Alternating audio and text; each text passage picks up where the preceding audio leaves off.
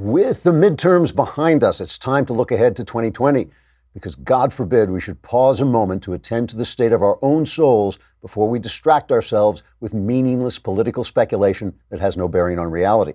So, in the spirit of neurotic avoidance and the desire to have our emotions manipulated by the pointless ramblings of some idiot commentator, in this case myself, let's take a look at the possible Democratic candidates who might challenge President Trump in 2 years' time, or might do something else entirely that we can't predict or imagine. First on the list, of course, is Hillary Clinton. Sources close to the former Secretary of State, including the hitman who killed Vince Foster and a gigantic imaginary rabbit who only appears when she's really been knocking back the Chardonnay, say Clinton is indeed considering a third try at the White House and is currently trying to choose between two campaign slogans, either "I'm with the felon who keeps falling downstairs" or "Hillary 2020, give me the damn presidency already." Sources say Hillary will make a decision as soon as she regains consciousness.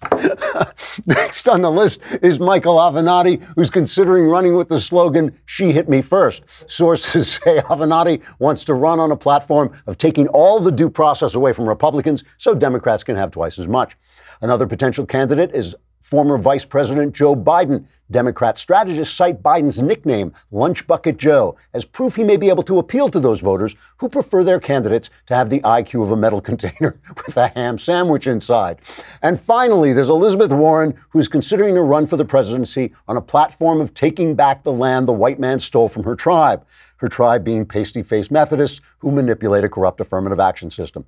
All in all, the Democrats are fielding a great lineup if you happen to be a Trump supporter. Trigger warning, I'm Andrew Klavan, and this is The Andrew Klavan Show. I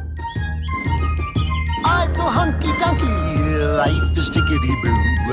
Birds are winging, also singing hunky-dunky-doo. Ship-shaped, ipsy-topsy, the world is zippity-zing. It's a wonderful day, hurrah, hooray! It makes me want to sing. Oh, hurrah, hooray! Oh, hooray, hurrah! All right, we are back. I hope you all had a wonderful Thanksgiving.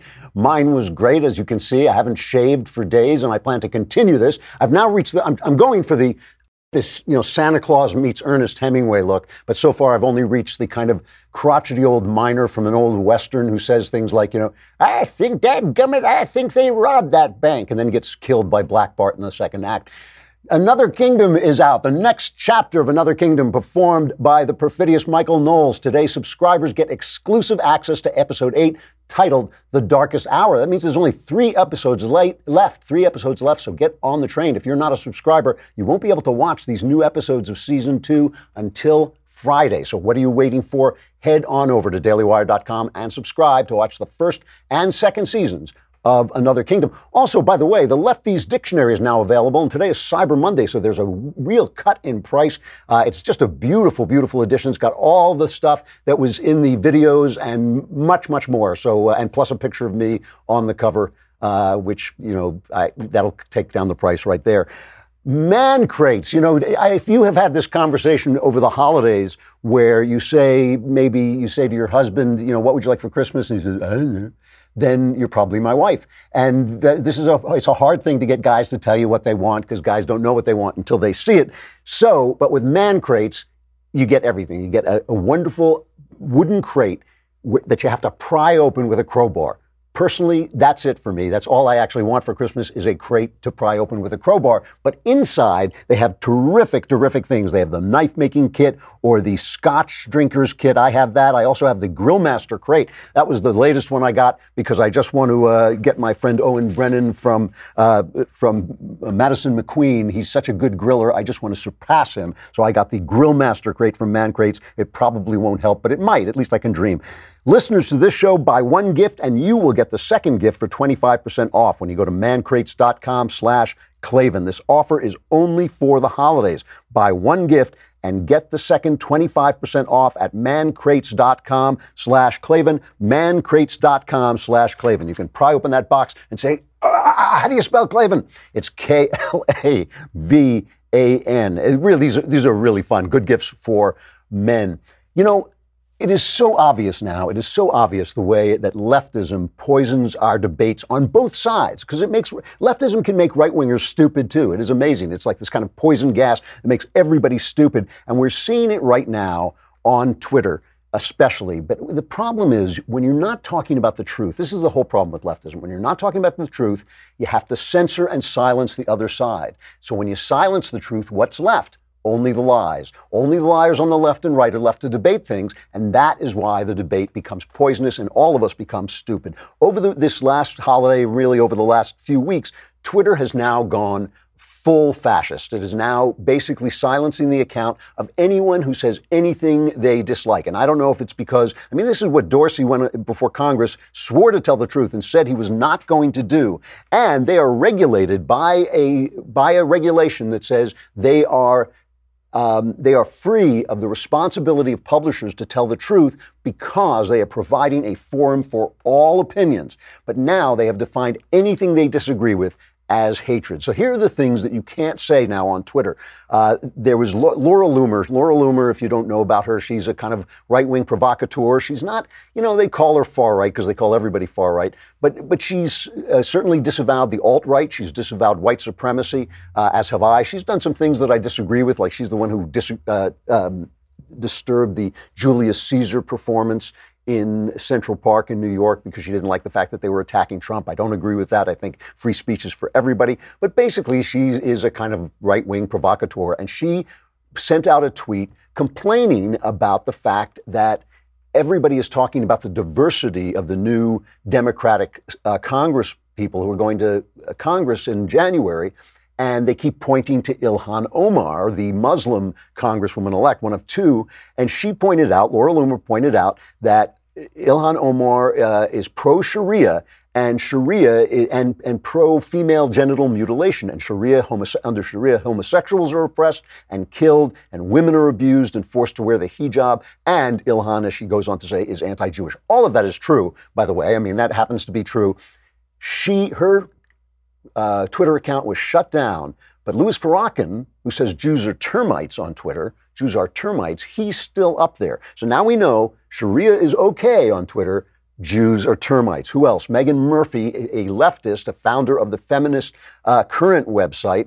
She's been suspended for Twitter. She says she's a socialist, she's a radical feminist, but she points out that men aren't women, right? That transgenderism may be a phenomenon, but that doesn't mean that just because you feel man, I feel like a woman, doesn't mean man, you are a woman. It just means you're a man who feels like a woman, or possibly you're Shania Twain. But the thing is, Murphy was settled for that. So now we know men are women and Jews are termites. That's the world of Twitter. That is the poisonous world these guys are creating with their random censorship of things they happen to disagree with. Jesse Kelly, an Iraq war veteran, a former GOP congressional candidate. Also, he's a guy who, he plays a part, kind of like me. He says funny things, and he twits on Twitter, or vice versa. He tweets on Twitter. He tweaks the left by saying funny things, and if you're a right-winger, you think he's funny, and if you're a left-winger, you don't. They just took him off. He just shut down. No reason given at all. So all of these things, we now know men are women, Sharia is great, Jews are termites on Twitter. That is what Twitter believes, because that we can tell because they're shutting down anything that they don't believe. Now, what does that do? What does it do to all of us? It's interesting. A lot of people are saying that now social media should be regulated more strongly because, of course, if they're not going to adhere to the rules where they are a platform for everybody, if they're not going to adhere to those rules, then they can be sued by anybody who has been lied about on Twitter. If somebody said something about you on Twitter, that you don't like you're a fascist or something, you should now be able to sue Twitter just as you would sue a publisher if they publish things like that. The only reason Twitter cannot be sued is because they're a platform, which means they let everybody speak, like the phone company.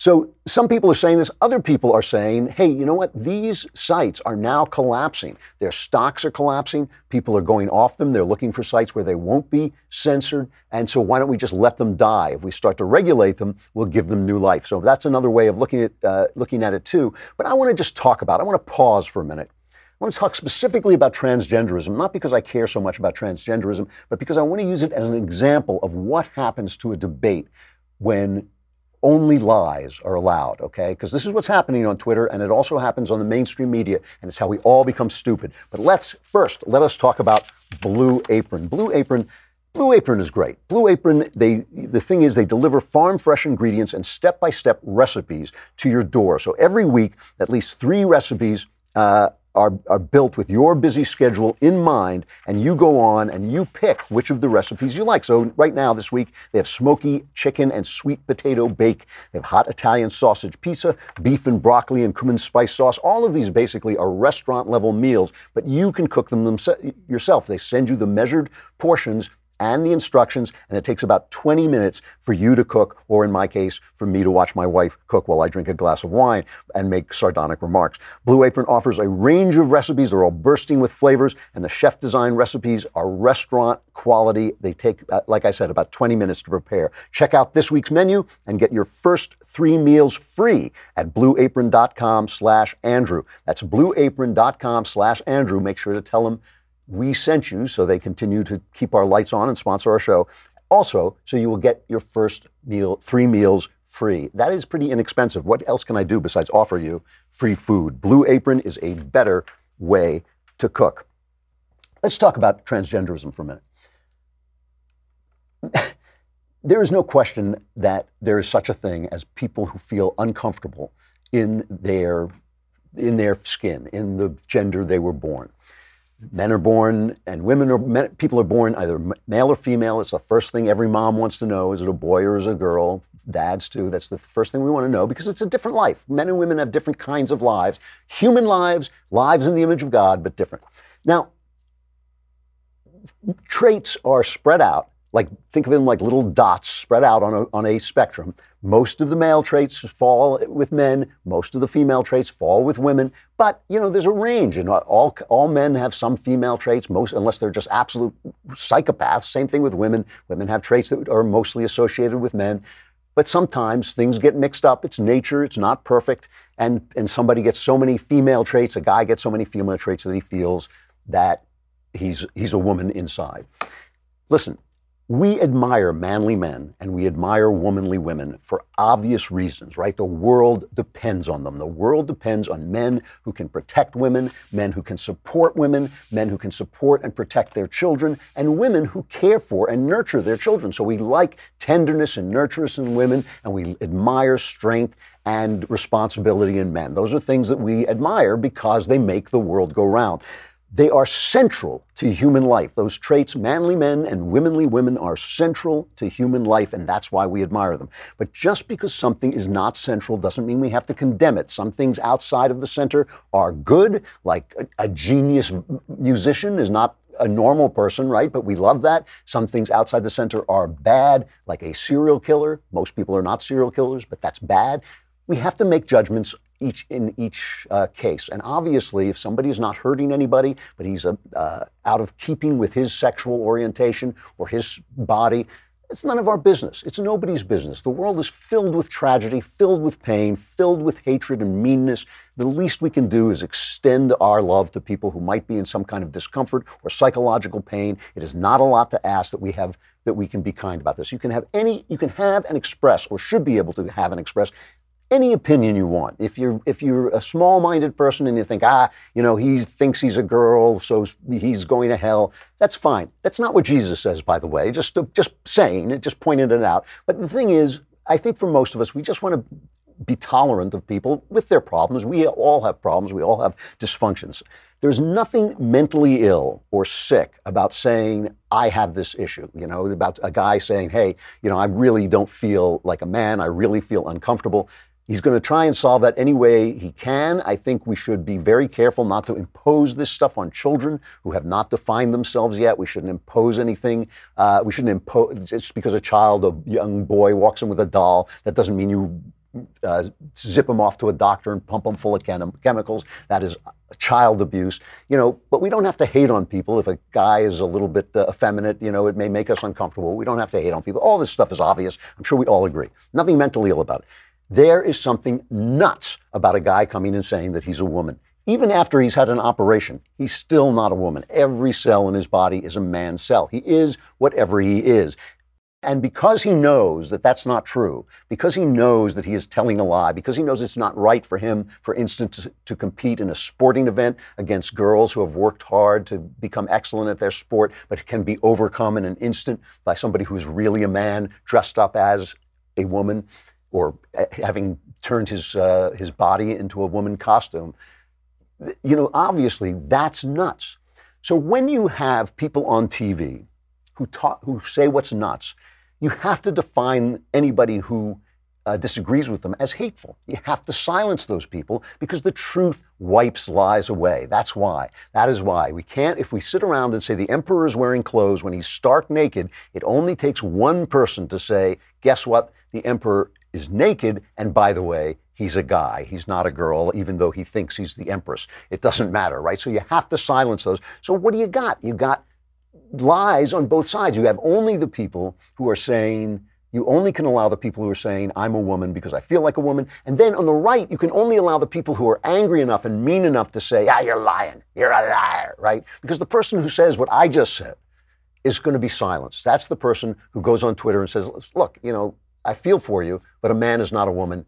Silenced. He's gone. All you've got now is hate on the left and is nonsense on the left and nonsense on the right. This works for the left. The left likes this because it makes right-wingers look intolerant when in fact they're not. Anybody who's ever hung out with right-wingers know that they say all kinds of nonsense about their theories about this and their theories about that, but they welcome people in all the time because they take each person as an individual. Individualism is at the heart of conservatism. So they're not intolerant, but you can make them look intolerant by saying something stupid, censoring them, and then leaving only the hateful people left to speak. It also works for the media because outrage gets clicks and ratings. But it makes all of us stupid, and it makes our debate stupid, and it makes our debate angry. And this is the work of leftism. Rightism has not done this. At least it hasn't done it since I was a little kid. It doesn't silence the people on the other side. It loves for leftists to come out and make these stupid statements because it's easy to tear them to shreds.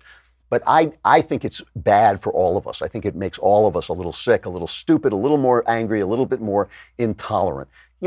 There's a thing called transgenderism. It affects almost no one. The numbers are so tiny. In a country this big, it's going to work up to over 1 million people, and you go, wow, 1 million people, that's a lot of people. But why are we even talking about it? We're talking about it because Obama used it to distract from the failure of his presidency, the failure of his actual policies. He brought it up, just like he brought up cops killing people. It was all to distract from the absolute failure of the Obama policies. That's what it was for. And so now we're stuck in this debate because the left is always protecting the Democrats.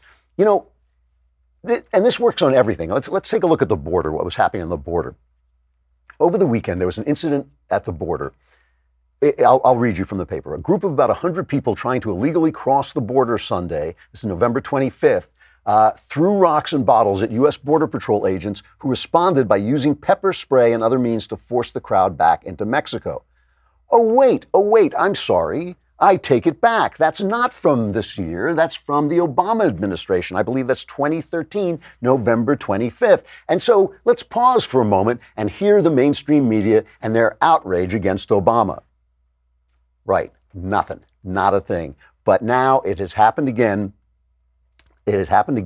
This caravan that look at me, I'm Jim Acosta, told us was not an invasion and it was far away, suddenly is at the border in Tijuana, is not far away, and they charged over. And U.S. Border Patrol agents used tear gas to disperse hundreds, these guys are from Honduras originally, hundreds of Central American migrants at the Mexican city of Tijuana who made a rush for the border fence as tensions build over the diminishing prospects for asylum seekers trying to enter the country. I'm reading from the Wall Street Journal, which remember is very pro-illegal immigration. They don't care about the rule of law. They just want those cheap workers for their businesses and their lawns and stuff. That's why the Wall Street Journal, with their kind of business-centered agenda, is so in favor of illegal immigration. It's just wrong. It is just wrong because the rule of law is important. You want to make good laws that let us control the border. So they put in a picture, which I think will probably win the Pulitzer Prize. Can you put up this picture? Yes. It's a woman carrying her children away from the tear gas. You see the tear gas. You see this poor woman with her poor children running away from the tear gas. It would take a heart of stone not to break. It is terrible. I'm telling you that if this picture doesn't win the Pulitzer Prize, I'll be shocked. If you look in the background, All the rest of the guys are there. They're all men. They're all men. So the whole thing is an illusion. And this photographer is falling for the illusion because he's an artist. That's why. And he likes the emotions that are called up by this picture. So let's go to Rodney Scott. Rodney Scott is the chief patrol agent, the Border Patrol in San Diego. And he's on CNN and he's describing what it was really like for his guys as this invasion took place. I kind of challenged that this was a peaceful protest or that the majority of these people were claiming asylum. We ended up making about 42 arrests. Only 8 of those were females, and there were only a few children involved. The vast majority of the people we're dealing with are adult males. Similar to what we saw the first wave of the caravan that came up about a week or so ago, the group immediately started throwing rocks and debris at our agents, taunting the agents. And once our agents were assaulted and the numbers started growing, we had 2 or 3 agents at a time initially facing hundreds of people at a time. They deployed tear gas to protect themselves and to protect the border. So Ana Navarro, who is always, I think she always says she's a Republican. She's obviously a leftist.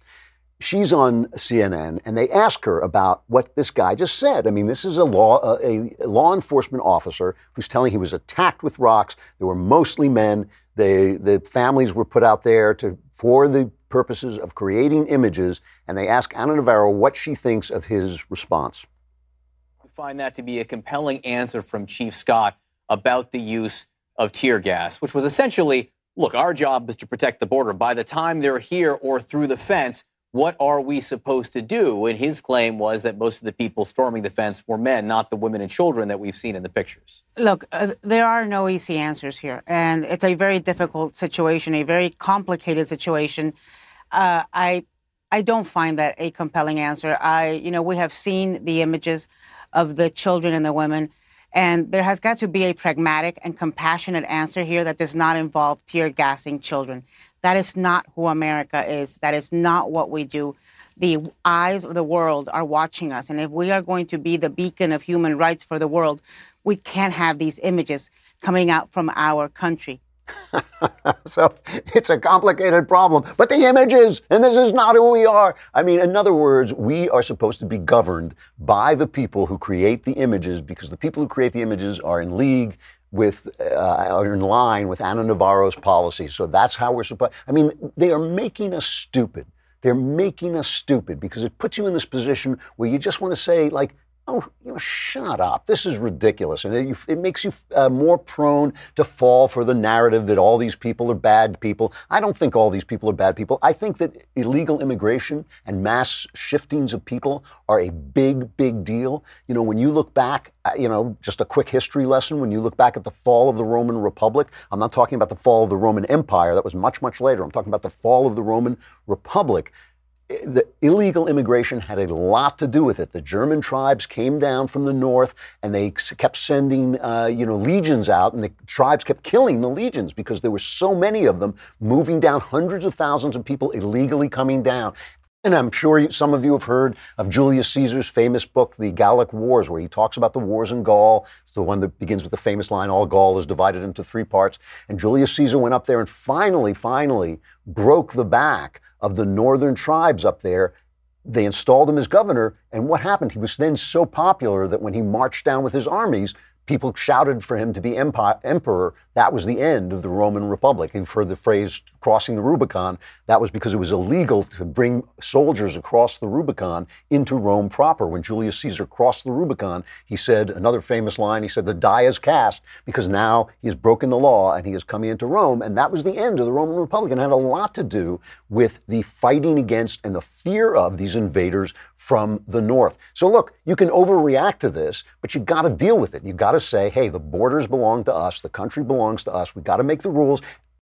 And I'm someone who doesn't really care how many people come across, as long as we get to choose how many and who they are and when they come. It seems to me the rule of law is the important thing here. And the funny thing is the left is now admitting this as they see Angela Merkel's career coming to an end because she was gulled into feeling that her display of compassion for the Islamic asylum seekers coming into Germany and therefore into the EU, because once you were in, they see that bringing her career to an end. John Kerry is talking about, what's going to come next with climate migration, accidentally spills the beans. Here he is. Look at Europe.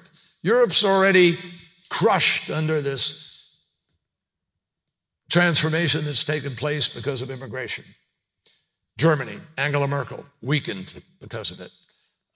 And other places impacted. Italy, significantly impacted its politics by immigration. It's significantly impacted its politics. How? Well, let's go to Hillary Clinton in The Guardian. Hillary Clinton regained consciousness long enough to say this in the left-wing British paper, The Guardian. I think Europe needs to get a handle on migration because that is what lit the flame. And she's talking about the flame of right-wing nationalism, which, remember, is different in Europe than it is here. It is not here we are loyal to it. The nation we are loyal to is a free nation with a constitution meant to guarantee that freedom. There's a lot of racial politics underneath it. What they accuse us of here is often true over there in Europe. So she goes on to say, I admire the very generous and compassionate approaches that were taken by leaders like Angela Merkel of Germany, but I think it is fair to say Europe has done its part and must send a very clear message. We are not going to be able to continue providing refuge and support because if we don't deal with the migration issue, it will continue to roil the body politic. How does it do that? Okay. Remember how we talked about just now, we talked about when leftism silences the simple truth, men are not women, but it lets hate thrive, Jews are termites. All you get is hate. And you get it on the left and you get it on the right. When you silence people, all you get are the angriest people because only the people who are angry enough to break the silence will speak on the right, and only the people who are willing to tell the lies that the left likes and that support leftist ideology will speak on the left.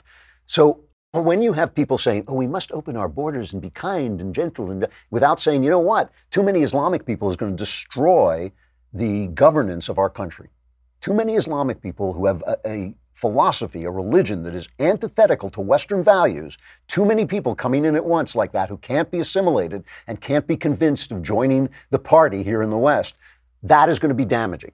So you're not allowed to say that. That's silenced. So who then says it? Who then says it? The far right in Europe, who are actual white supremacists and actual racists, many of them, who then stand up and say that. And so now I'm an honest guy. I don't have any animus toward Muslim people, but I think there's a problem with so many coming in. Where do I stand? I stand with the guys on the right. I stand with the white supremacists who at least are speaking up. And that's why Hillary is now worried, because when good people can only stand with bad people, right, then the bad people get stronger. When there's a problem, but only the bad people will say it, and only the bad people are brave enough to say it, and only the bad people are not being silenced on Twitter and elsewhere, then the bad people become legitimate. They become legitimized by the fact that they are speaking the truth. Truth is a tremendously, tremendously powerful thing. It can snap lies in half in an absolute second. And if the only people speaking it the truth are speaking it without love, if they're speaking it without Christianity, without Christian tolerance, Judeo-Christian tolerance, then those people are going to have the power of the truth in their hands. Silence the truth, and the people who have the power of truth are not going to be the people you think. They're going to be some very, very bad people. There should be a lesson to Twitter. Jack Dorsey should wake up. He is doing exactly the wrong thing. What he's doing is fascist and Orwellian, and it is absolutely damaging to the body politic. I know he thinks he's doing a good thing, but he's actually doing something really, really evil and really, really destructive. We have, talking about evil and destructive, we have Michael Knowles coming up in just a minute. Let me remind you that the new Another Kingdom is now available for subscribers. The Darkest Hour, which is number 8, so there's only 8, 9, and 10 are left, so you want to see it. And it's just, if you're a subscriber, it is just so beautiful. The stuff that they've done visually, it is just great. And speaking of beauty as well, Michael Knowles is in it. And also the Lefties Dictionary, which is on Amazon at a cut rate price for Cyber Monday. I don't know how long that discount will last, but right now you can get it. It is a beautiful, beautiful volume made by Cynthia Angulo and Rob Sterling, here our producer. They did a great job putting it together. It's got all the words so you will understand what the people who don't know what they're talking about are talking about. All right, we got Michael Knowles coming up. Come over to dailywire.com and subscribe. It's $10 a month. For $100, you get the whole year, the Leftist Tears Tumbler. You can be in the mailbag, have all your questions answered. You get Knowles, you get Shapiro. What else could you possibly want? Come over to dailywire.com.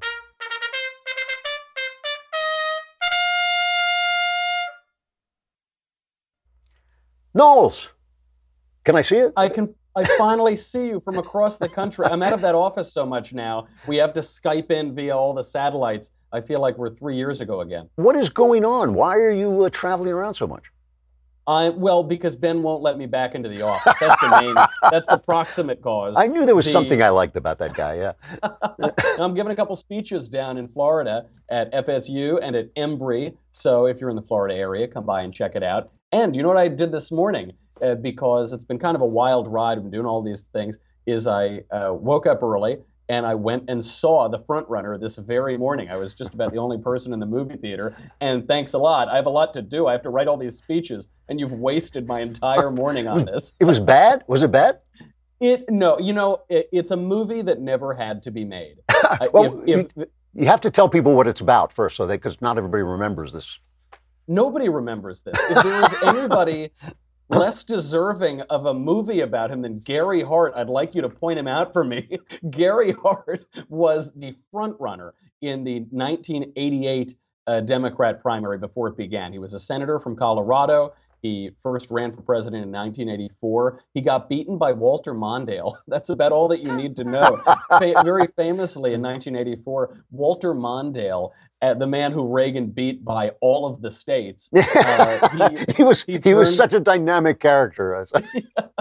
In 84, Mondale turns to Gary Hart, and he was echoing the Wendy's campaign ad, and he said, "Mr. Hart, where's the beef?" Because Gary Hart was basically a hairdo and a bunch of teeth and didn't have a whole lot of substance to him. So he becomes the front runner. He loses in 84. He becomes the front runner in 88. The trouble with this movie is that it never had to be made. Most books could be essays. Most essays could never be written. This movie could have been 15 minutes long. But that said, also Hugh Jackman was miscast because he wasn't nearly glib enough to be Gary Hart. Yeah, he got a lot of presence, Hugh Jackman. It's hard to make him seem. That's the trouble. Yeah. Hugh Jackman is far too substantial a person to play Gary Hart. Yeah.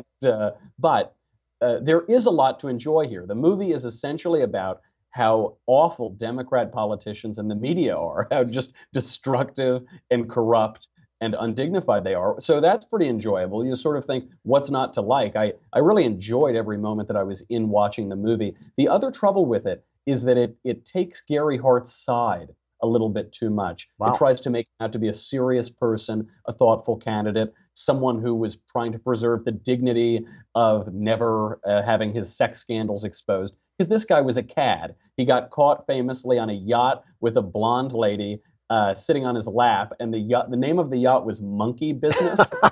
he was planning, Senator Hart. I mean, one of the things about him is he was Bill Clinton before there was Bill Clinton. Everybody knew what he was doing. The press covered up, and it was only because he dared the press to come after him that they finally came after him.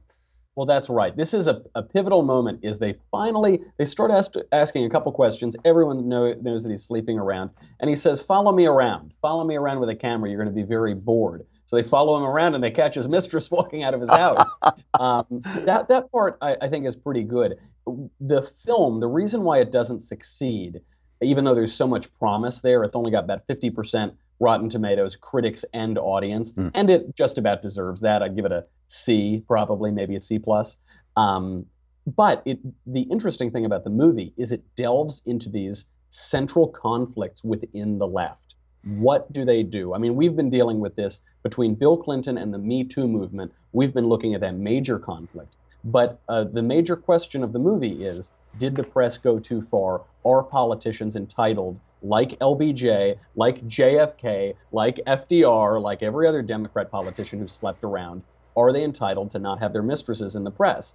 And the film seems to side with Gary Hart on privacy, but it was the left that decided in the 60s and 70s the personal is the political. We're going to go against everybody personally. We're going to bring this up. It gets the history wrong a little bit, too, because we've had sex scandals in this country since Thomas Jefferson and Alexander Hamilton. There's nothing new there. And the same question about the media. What is the role of the media? Are the media going to speak truth to power, go after these guys, root around in their back alleyways, or are they going to pal around with them and hang out at the White House Correspondents' Dinner and go to parties with them and just be their buddies and cover up? The film is so confused on these questions, but the left isn't any less confused. So the fact that a movie with a left-wing slant was able to explore those questions, I think that's basically a win for conservatives. It's just too bad nobody's going to watch it.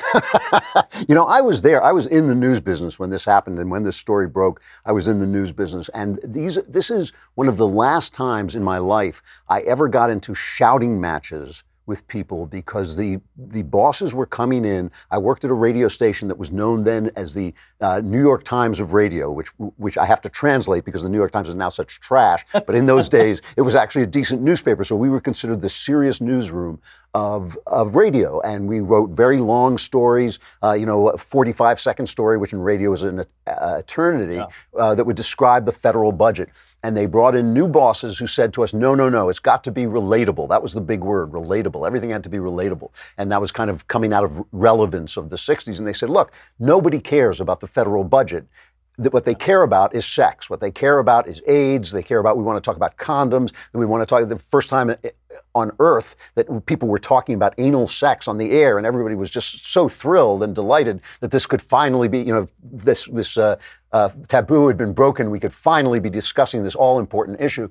And in the middle of this, Gary Hart dares them to find his mistress, who was hiding in plain sight. And the funny thing about this was the argument, they called it at the time the character issue. I don't know if they still use that phrase, but it was character. And I would scream at people. I haven't done this since this. This is how long it's been since I actually lost my temper, where I would scream at people and say, look, our job is to tell people about the federal budget so they know who to vote for.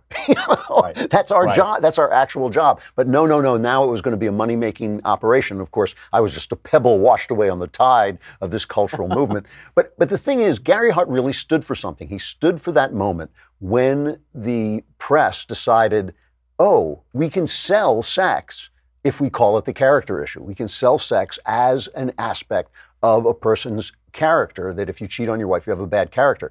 Now, the only reason the press liked this, and I can tell you this because I was in the meetings where the bosses would tell us this, the only reason they liked it is because people like sex and they want to hear about it. So it was really not about character. It was not about politics. It was just about sex. But now it has devolved to the point where that's all we talk about, basically. That's right. And they almost cop to this in the movie. They're batting this around the Washington Post, Miami Herald. A reporter needs a story. He needs to get something to keep his job, basically.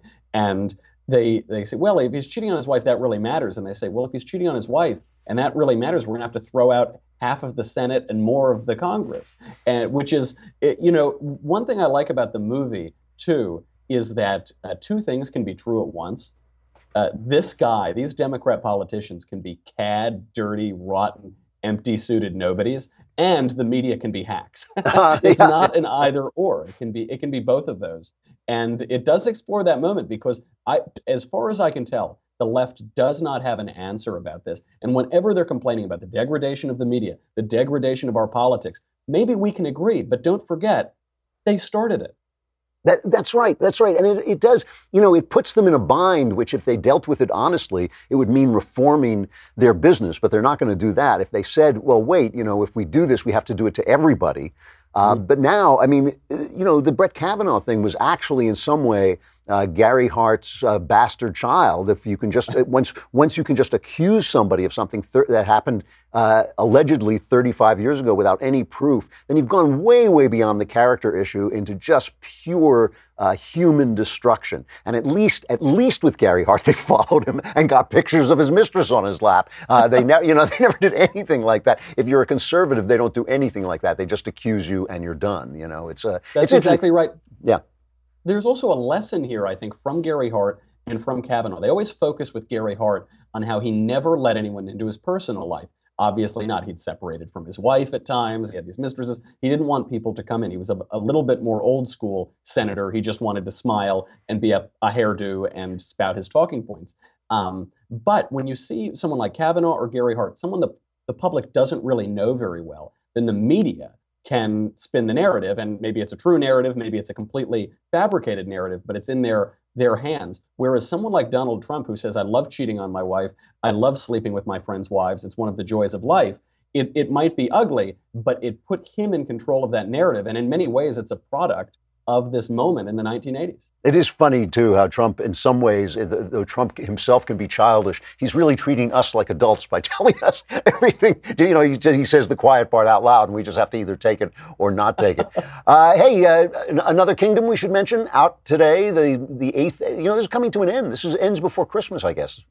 That's right. I got a lot of hate mail because of the break. You know, we always take a break when it comes to, you know, to do a little interview. Yeah. But we've got another episode out today. It's doing shockingly well. I know. Yeah, it's great. I can't believe it. It's doing a lot better than this movie that I just saw, The Front Runner. I think we've got way more views than Hugh Jackman got, so that's a big win. It's a better story. It's been a lot of fun. I go to these speeches, and then people come up to me. They say, Michael, I love you. I love the show. I say, oh, thank you so much. Did you see last Thursday's episode? They say, no, not your show, stupid. Another Kingdom. So yes, you're much better. You're much better as Austin Riley than as yourself. Yes. Austin Lively. I'm sorry, I got my own character's name wrong. Do you have a show today? I do have a show today. What are you talking about? We are going to be talking about the two Americas that Brian Stelter is so upset about. Oh, nobody's talking about global warming just because illegal aliens are killing Americans. Can you imagine? Two Americas. All right. Well, travel safe, buddy. It's good to see you, and I'll see you when you get back. See ya. All right. Our crappy culture.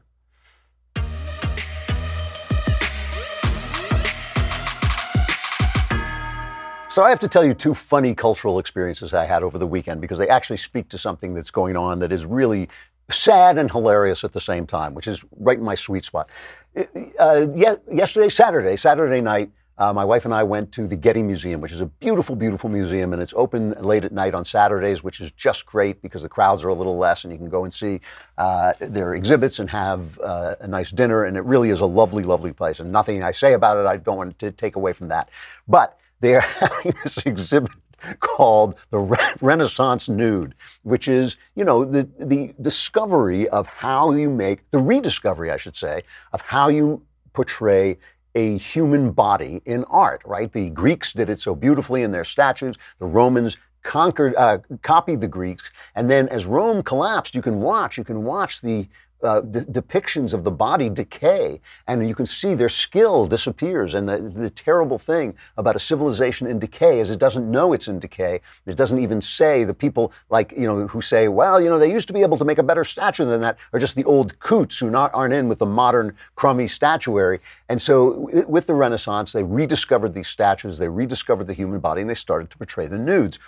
And a lot of these nudes, they started out because it was a Christian culture. They started out with men doing Jesus with his drapery over his midsection and over his loins, as they would say. But also they started doing women, and those got kind of sexy. And some of those were made for rich male patrons who wanted a picture of a sexy girl. And so they would take a biblical story, about Bathsheba in her bath, and they would do this kind of very sexy nude portrait of a beautiful woman. And as these became better and better, they became more and more attractive. So I'm listening I put on that headset thing where you can go on tour, and they had people from the museum talking in the headset about the different artwork. You would go to the artwork and press the button, and it would describe the artwork. So the guy, whoever, I don't know who he was one of the museum people, is saying, "This is a tremendously erotic painting. I very much enjoy it. Just the smooth lines of her soft flesh and the whiteness of her breasts." And you go like,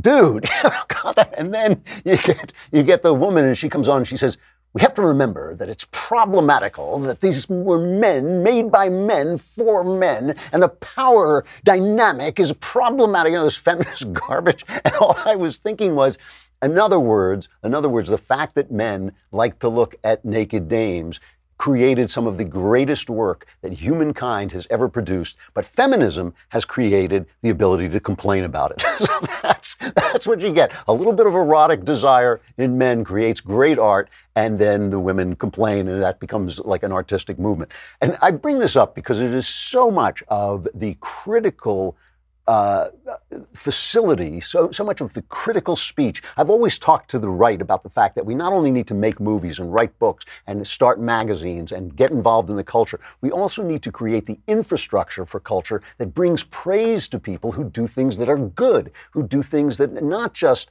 are beautiful, but also are beautiful and elevate humankind. It can be even something that looks degrading, like The Sopranos, which actually does elevate humankind by its wisdom and insight into the human condition, or it can be something that's just immediately beautiful, like Bach, the music of Bach. But the point is, we have no infrastructure to do that. They can praise and damn. So this movie came out.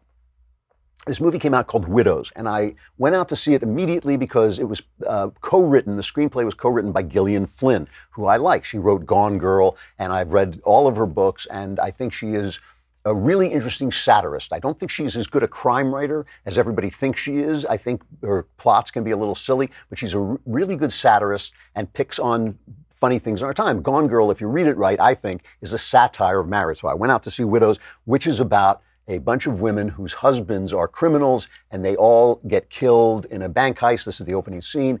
And so the women decide that they are going to pull off the final heist so they have money, because they're left without any money. So the movie is not good. I mean, it has wonderful actors in it. Liam Neeson is in it, and all the women, every single woman who's in it is a woman that I've seen on TV or something and said, oh my gosh, she's good. Viola Davis, who was such a wonderful actress. And they were all great actresses. But it's a completely humorless, thick, heavy look at what is essentially a heist movie. You know, it's supposed to be about it's a bank heist movie with twists and turns. And instead of doing it for adventure and excitement and in fun, it is just this heavy social justice nonsense without a single laugh in the entire movie. By the end of it, I was sitting there, and I wanted to love it. You know, I like Gillian Flynn and I like crime movies. I was sitting there going like, are you kidding me? So let me read to you something from the Huffington Post. Widows, and also this thing got 90% on Rotten Tomatoes from the critics.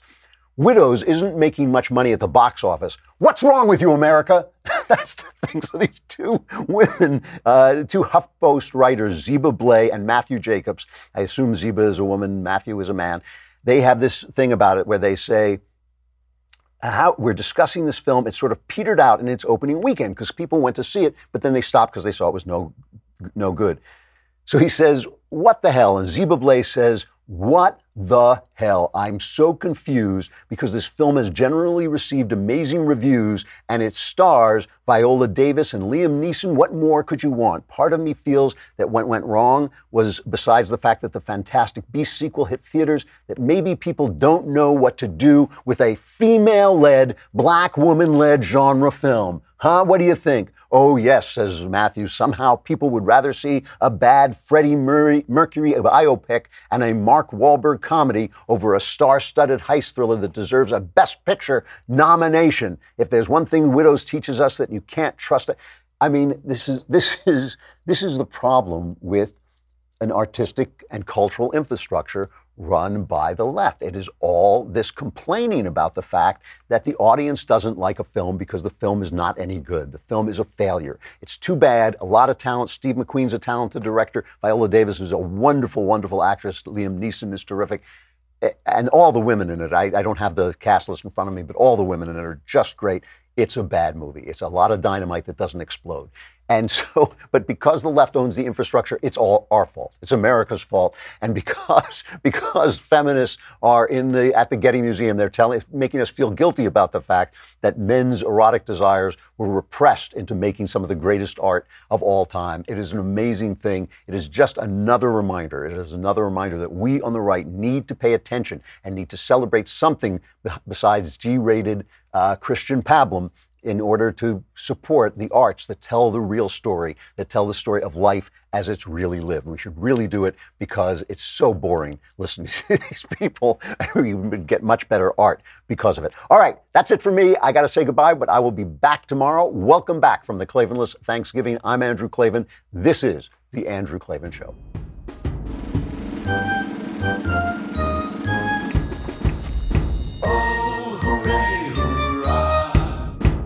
The Andrew Klavan Show is produced by Robert Sterling. Executive producer, Jeremy Boring. Senior producer, Jonathan Hay. Our supervising producer is Mathis Glover. Technical producer, Austin Stevens. Edited by Alex Zingaro. Audio is mixed by Mike Cormina. Hair and makeup is by Jesua Olvera, and our animations are by Cynthia Angulo and Jacob Jackson. The Andrew Klavan Show is a Daily Wire Forward Publishing production, copyright Forward Publishing 2018.